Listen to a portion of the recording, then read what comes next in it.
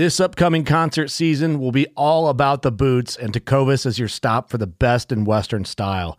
Tecovas has seasonal and limited edition offerings this spring and summer, including men's and women's boots, apparel, hats, bags, and more. All Tecovas boots are made by hand in a time-honored tradition with timeless styles that are always on trend. And Tecovas has first wear comfort with little to no break-in period. It's hard to find this level of comfort paired with this level of style. Stop by your local Tecovas store, have a complimentary drink or two, that's WCB style, and shop new styles. The smell of fresh leather and friendly staff are at your service. Many stores even have leather custom branding to make your boots truly personalized. And with regular live music and events, there's no in-store experience like it. If you can't make it into a store, just visit tecovas.com. That's TECOVAS.com. They offer free shipping on all boots, as well as free returns and exchanges, and ship right to your door. Go to tecovas.com and find your new favorite pair of boots today. Knives, machetes, saws, and shears, multi-tools, shovels, swords, axes, spears, hatchets, and tomahawks. If it cuts, snips, slices, or chops, Midway USA has it. Find great gift ideas in our huge selection of pocket knives and other everyday carry folding knives. Make a statement or create a family legacy with one of our top-of-the-line hunting knives. We've got a great selection of manual and electric sharpeners, too. For just about everything for the outdoors, check out MidwayUSA.com. There's Betsy, there's Sarah, there's a deer. Hi, dear. These are all my deers.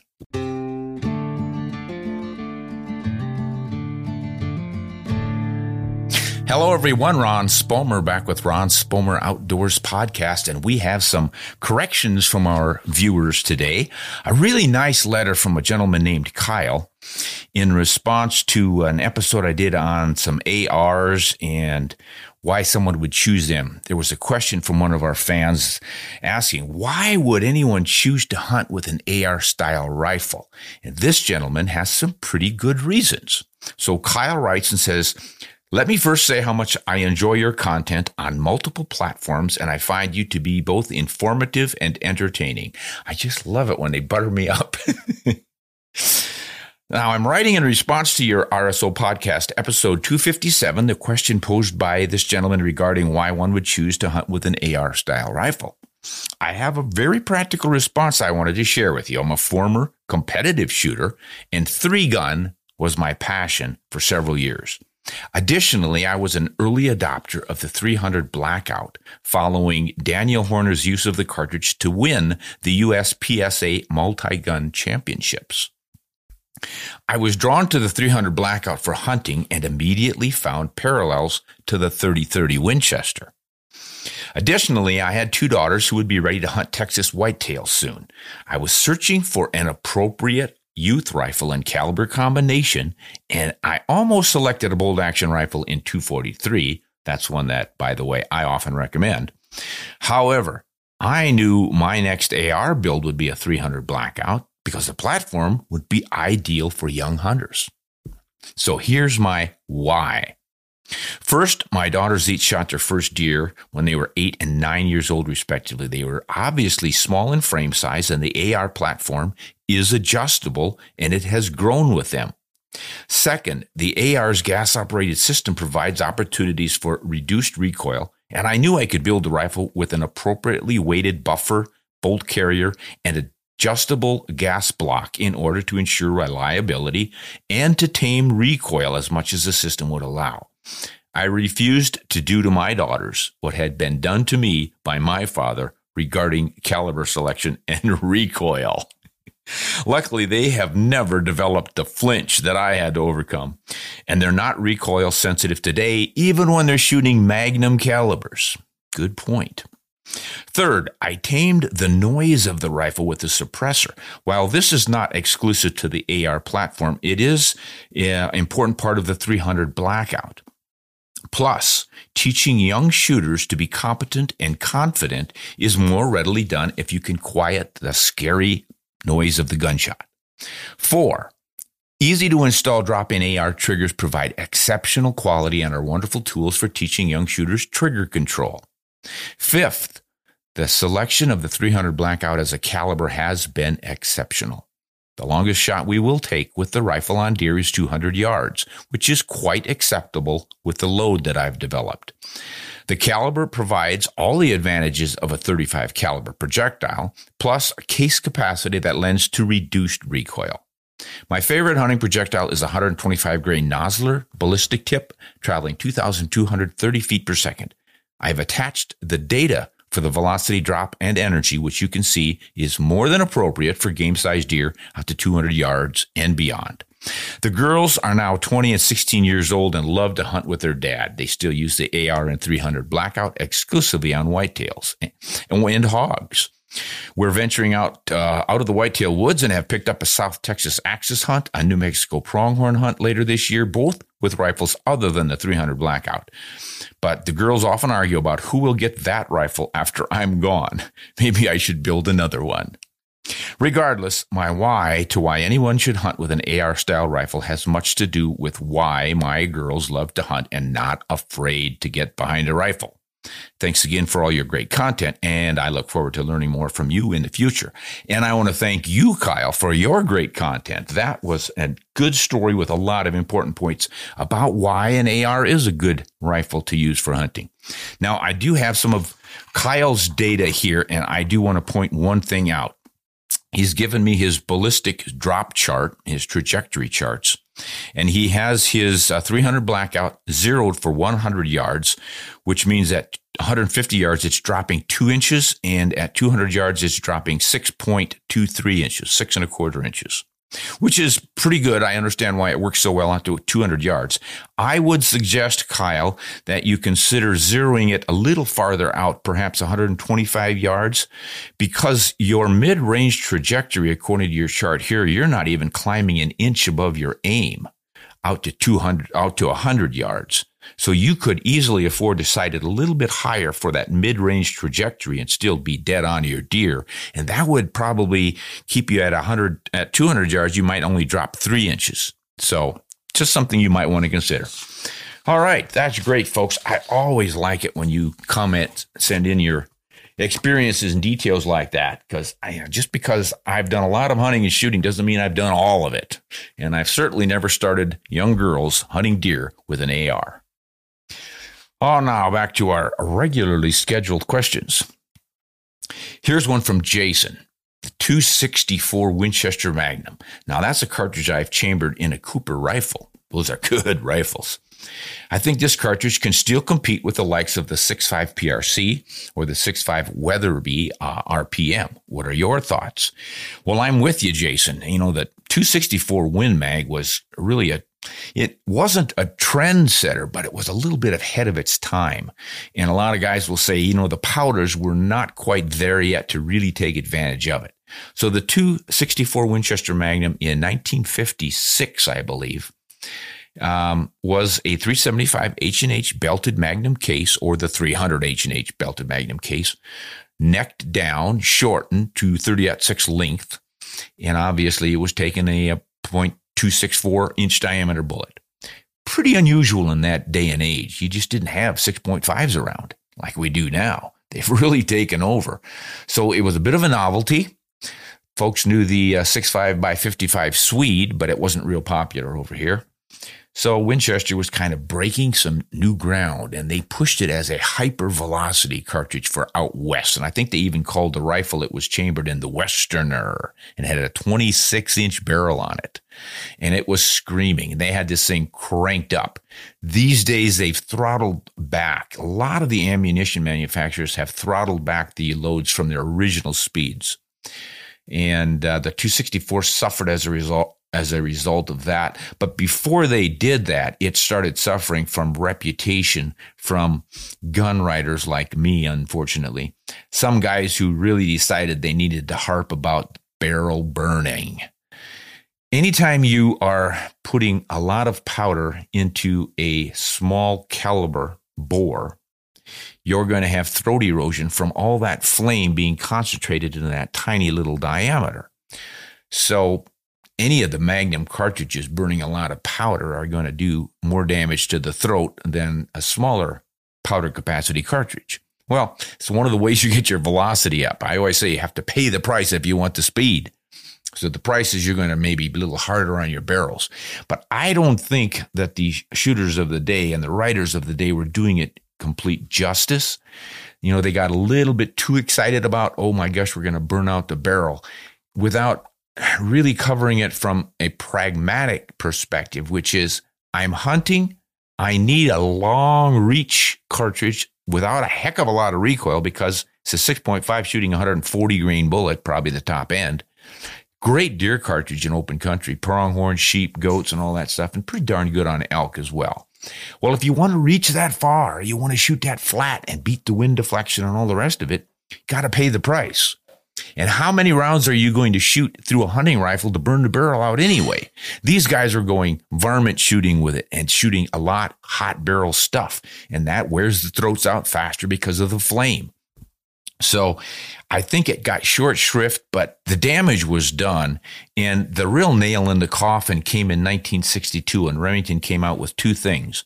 They knew at that time Remington Model 700 bolt action rifle, chambered for the 7mm Remington Magnum cartridge. And that is almost exactly the same case as the 264 Win Mag, but it opened up to take a .284 inch diameter 7mm bullet.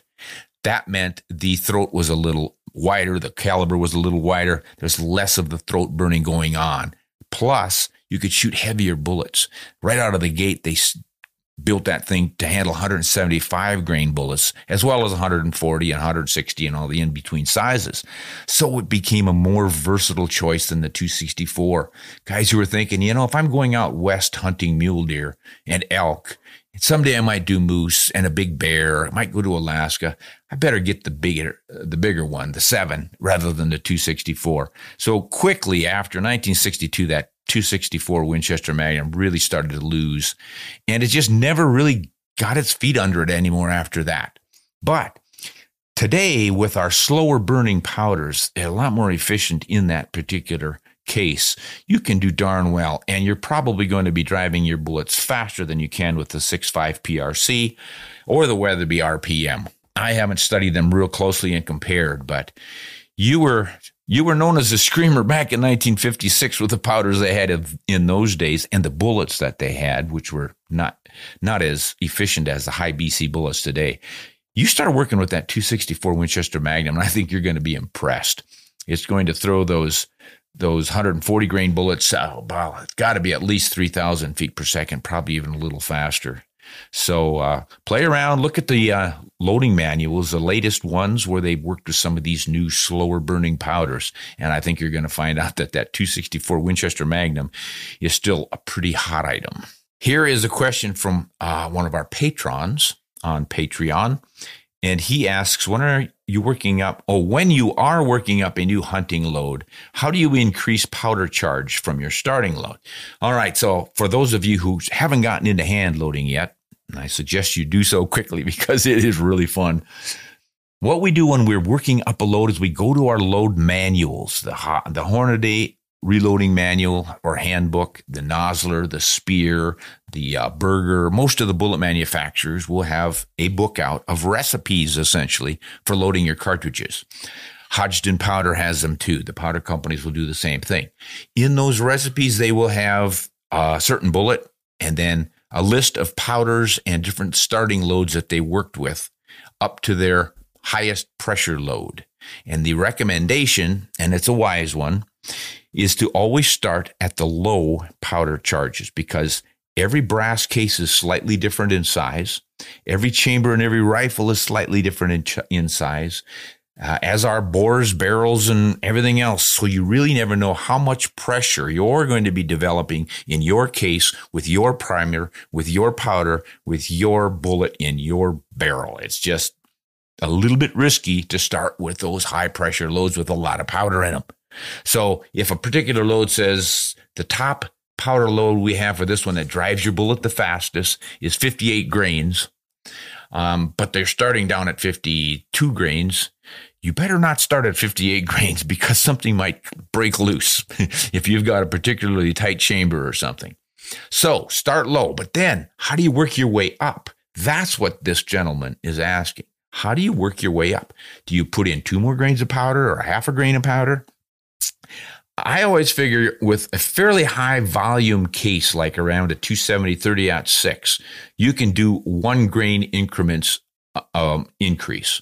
So if you start with a 54 grain load and everything looks fine, the rifle didn't recoil really hard, you don't have a hard bolt lift, there's all these little signs you look for pressure, especially looking at the case itself. And you don't see any undue looking expansion or no cracks in it. The primer is not flattened out. You don't see ejector marks on the base of it and all these signs of high pressure that you can learn about when you read these reloading manuals. If you don't see any of that and your velocity is pretty low, like it says in the book, you know you're not approaching any kind of dangerous pressures. You can put in another grain of powder in your next load and try again. What I do to save materials, not so much time, but materials, is just do one at a time. I start low and I make a load at, let's say it starts at 54. The next one I will load up with 55, then 56, then 57, right up to the top. Now, I might not shoot all of those. I'll take them all out to the range, shoot the first one, check it, second one, check it. As long as I'm not getting excessive pressure looks on my brass or the bolt throw, lift, and all the rest of it, I think I'm safe to keep shooting that higher, 1 grain at a time, higher load until I do see those signs. And if I see it at 56 or 57 grains, I do not shoot the 58. I just take it back home, and you can either throw it away as a relatively cheap experiment or pull a bullet off of it and still use the case. I have bullet pullers. They're pretty simple to use.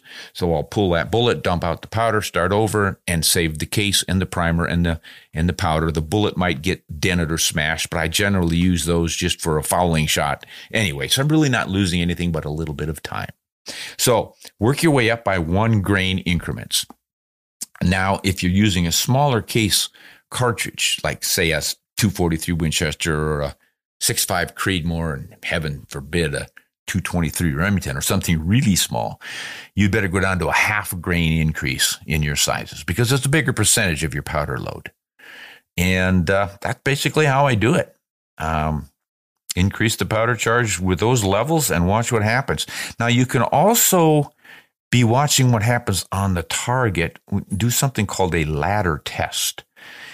Those really don't work all that well with this system because ladder tests are usually done at 300 yards or farther. And what they tell you is when you've reached the accuracy node of your barrel. Barrels are vibrating, wiggling around violently and such when you shoot. And if there's a certain node in there where the barrel is minimally vibrating, it's going to shoot more accurately shot to shot.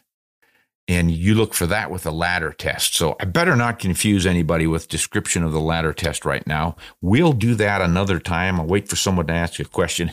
And my talking about it right now just might be the impetus to have you ask that question. Hey, Ron, what's this ladder test you were talking about? And then we will cover it by itself. But what I just covered is the safe way to work your loads up until you see those pressure signs. And if you can, always use a chronograph. You can pick those things up for $80 to $120 these days. They're surprisingly accurate for that price. It's not much, and it really tells you a lot about what's happening with your load development. If your velocities are getting right up there where they should be and your pressure signs are starting to look like they're matching up, you know you've got a pretty good safe load. All right, good question there, sir. We appreciate that. Let me fill you in on a little secret. The RSO TV membership gives you exclusive access to my videos, all of my videos ad-free, hunting, shooting, gun reviews, and more. And you get a 15% discount on all items in the RSO TV store. So click on the link below and sign up. Now, what's this one? Now I think I asked this once before, but everyone's interested in it because there's something new. And this is from Hornady. It's their CX copper alloy bullet. Now, for several years, Hornady has been loading their copper bullet called the GMX. And I've taken bears with it and feral hogs and red stag and had good luck with them. But bullet makers are always trying to improve their products, and I think that's what Hornady was doing with their GMX bullet. And they put some new relief grooves in it that look double radiused, somewhat like the Hammer bullets. But Hammer has I'm pretty sure they've got a patent on theirs, so this must be a little bit different. But I've noticed in some of the I haven't seen the bullets yet, but I've seen the photos of them, and it looks like there's a couple of bands, groove bands, cut into the bullet. And that is going to reduce your pressures and your copper fouling and should improve the performance. I don't know what they did with any of their alloys. You know, you can mix different alloys in with your copper to get different degrees of hardness and softness to increase or decrease the expansion.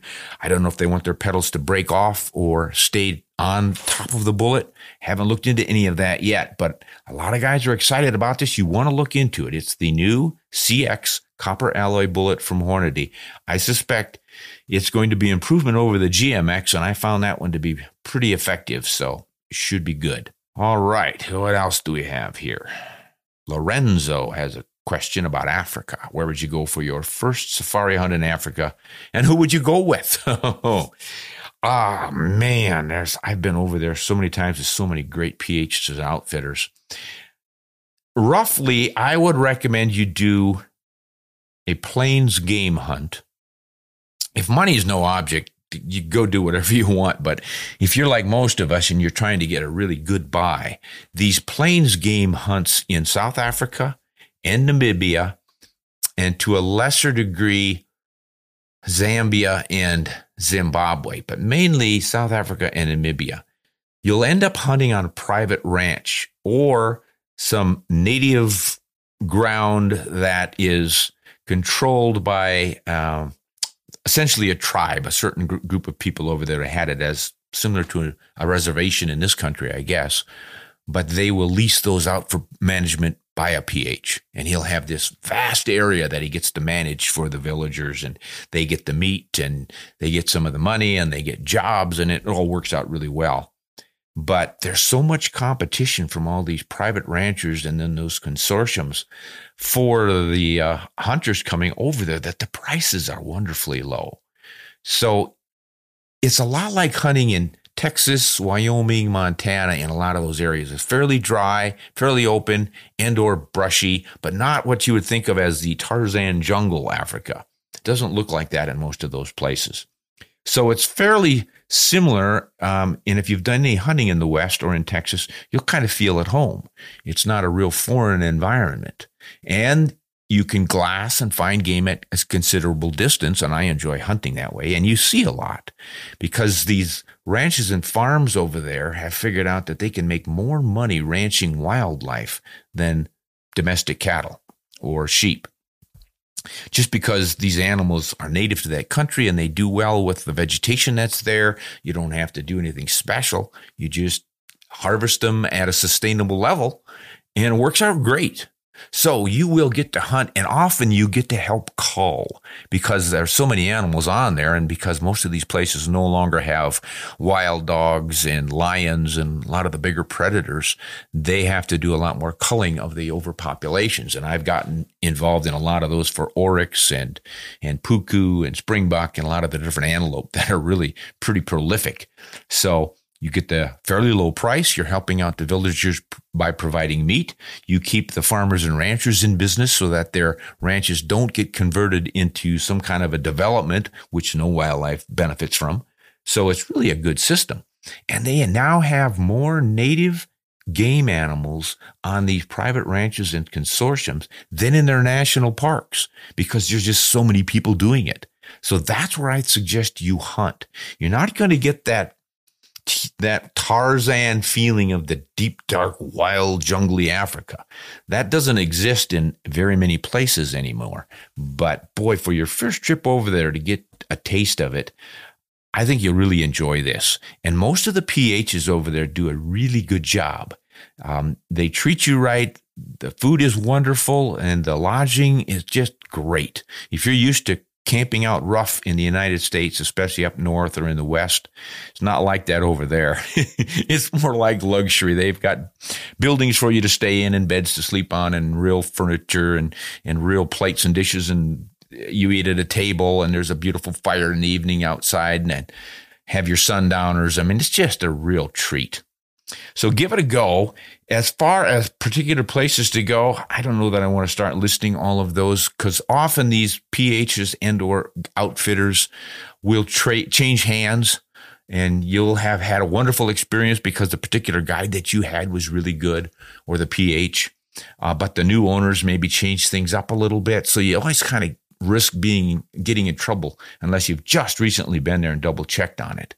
But if you write me, I can do a little bit more research. So write me in the comment section for some recommendations, and I can give you a few in each of those countries, Namibia and South Africa. But that's definitely where I would go. And play your cards right. You can get a pretty good hunt for around $10,000. Might be a little more than that now, but that includes flying over there. We usually get a round trip ticket to South Africa for $1,500 to $2,000. And then your outfitter will probably charge you anywhere from $4,000 to $10,000, depending on how many days you stay and how many animals you take. And you can usually add animals when you're there. You buy a package hunt for 5 animals and you say, this is so much fun, I think I'll spend some more money. He'll probably let you buy a few more. All right, good question on Africa there, Lorenzo. This gentleman wants to know something that I might not be able to help him with, but let me figure it out. This guy, his name is 338 Federal Shooter, and he wants to know black bears in Georgia. I'm thinking of a few hunts in the southern swamps, maybe one in North Georgia in the mountains. Can you give me some tips, because it'll be my first time hunting bears? We can only hunt bears in the fall. So why I'm a little bit worried about this answer is I have never hunted bears in Georgia. So I can't give you any information on actually hunting bears in Georgia specifically, but I can give you some information on hunting bears. Generally, black bear hunting in the fall is going to involve baiting if it's legal where you hunt, or glass and stock, or group drive type hunts. I know in a lot of eastern woodlands, it's so thick, you can't really glass bear the way we do out here. But a lot of guys will be deer hunting, for instance, and they're in their stand and someone bumps a bear and it runs by or wanders by on its own and they take them that way. Other guys will run hounds, and I don't know if that's legal in Georgia either. That used to be a big deal in all the Appalachian hill country. That's a good way to get a bear up a tree. And the nice thing about with dogs, as well as bait, is that you have time to study the bear, so you don't make a mistake. It's often difficult to judge a bear's size and age. So if you have him up a tree, or he's feeding around in front of you in a pile of corn or something, you've got plenty of time to size him up so you don't accidentally shoot a female or a small bear. You can go for the old boars. So that's a great way to do it. But some people think that's not all that sporting. No problem. Do whatever works for you. Then I would say you want to be in a tree stand and look for runways and all kinds of bear sign. I've mostly hunted bears in the spring, and it's easier to find their sign because the boars are getting started with the annual rut. They rut in the spring. So they are marking territory, and they'll rip trees. They'll get up against a tree and rub their back on it to leave scent on it. And they leave droppings out on the trails in obvious places. And we speculate that the size of the droppings matches the size of the bear, and that informs the competing bears how big you are. This is my territory. I'm this big. You don't want to mess with me. That's what we're imagining anyway. I don't know if it's legit, but that's what you want to look for. Now, out here in the West, we do pretty well on logging roads in the mountains. So if you're up in the mountains of North Georgia and they've got some old logging roads around here, those grow up with some pretty palatable forbs, dandelions and clover and different things. And the bears love to eat that stuff. So if you got in a fresh rain, you got some good green up along the edge of the road, they've got extra moisture seeping off of the road, and it makes for a pretty good crop. Plus, the road is fairly recent. The trees are open. It's getting more sunlight. You get more food. Otherwise, you're going to look for nuts. And I would guess if there's a good acorn crop or any other nut tree that's produced a lot of mast, those bears are going to be keying on that. Other things would be persimmons, pawpaws, any of the native fruiting trees. Bears are going to like that sort of thing. I don't know if they consider that baiting. I doubt it because it's a natural food source. So you might want to look for that stuff. The swamps in Georgia, boy, I'm pretty much at a loss there. I have not been a swamp hunter. I've paddled some canoes through some swamps in Georgia and Florida in the off season just to snoop around and get a feel for it. but I would imagine it's fairly difficult to pattern and hunt bears in the swamps. That is the best that I can tell you, 338.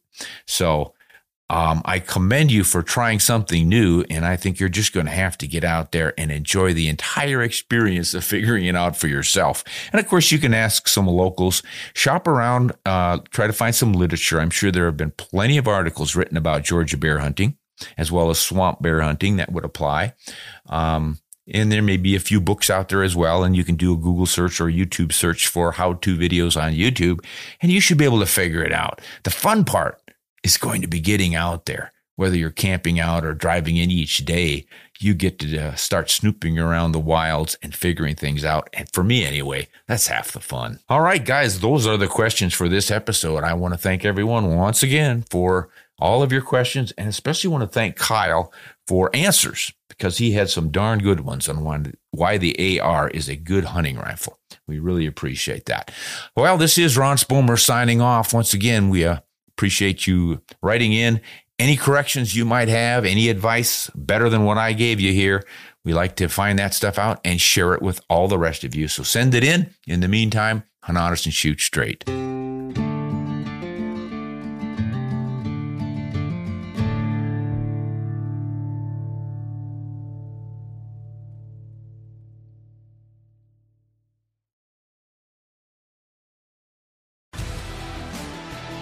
Spend your Saturdays with life on the water. Join Captain Brandon Simmons for fishing, diving, travel, and so much more. You want to succeed, you want to fish, you want to be one of the greatest. Oh, look at that thing, dude. Wow. Oh. Let's see what kind of trouble we can get into today. Don't miss Life on the Water every Saturday night from 7 to 9 p.m. Eastern on Waypoint TV. The destination for outdoor entertainment.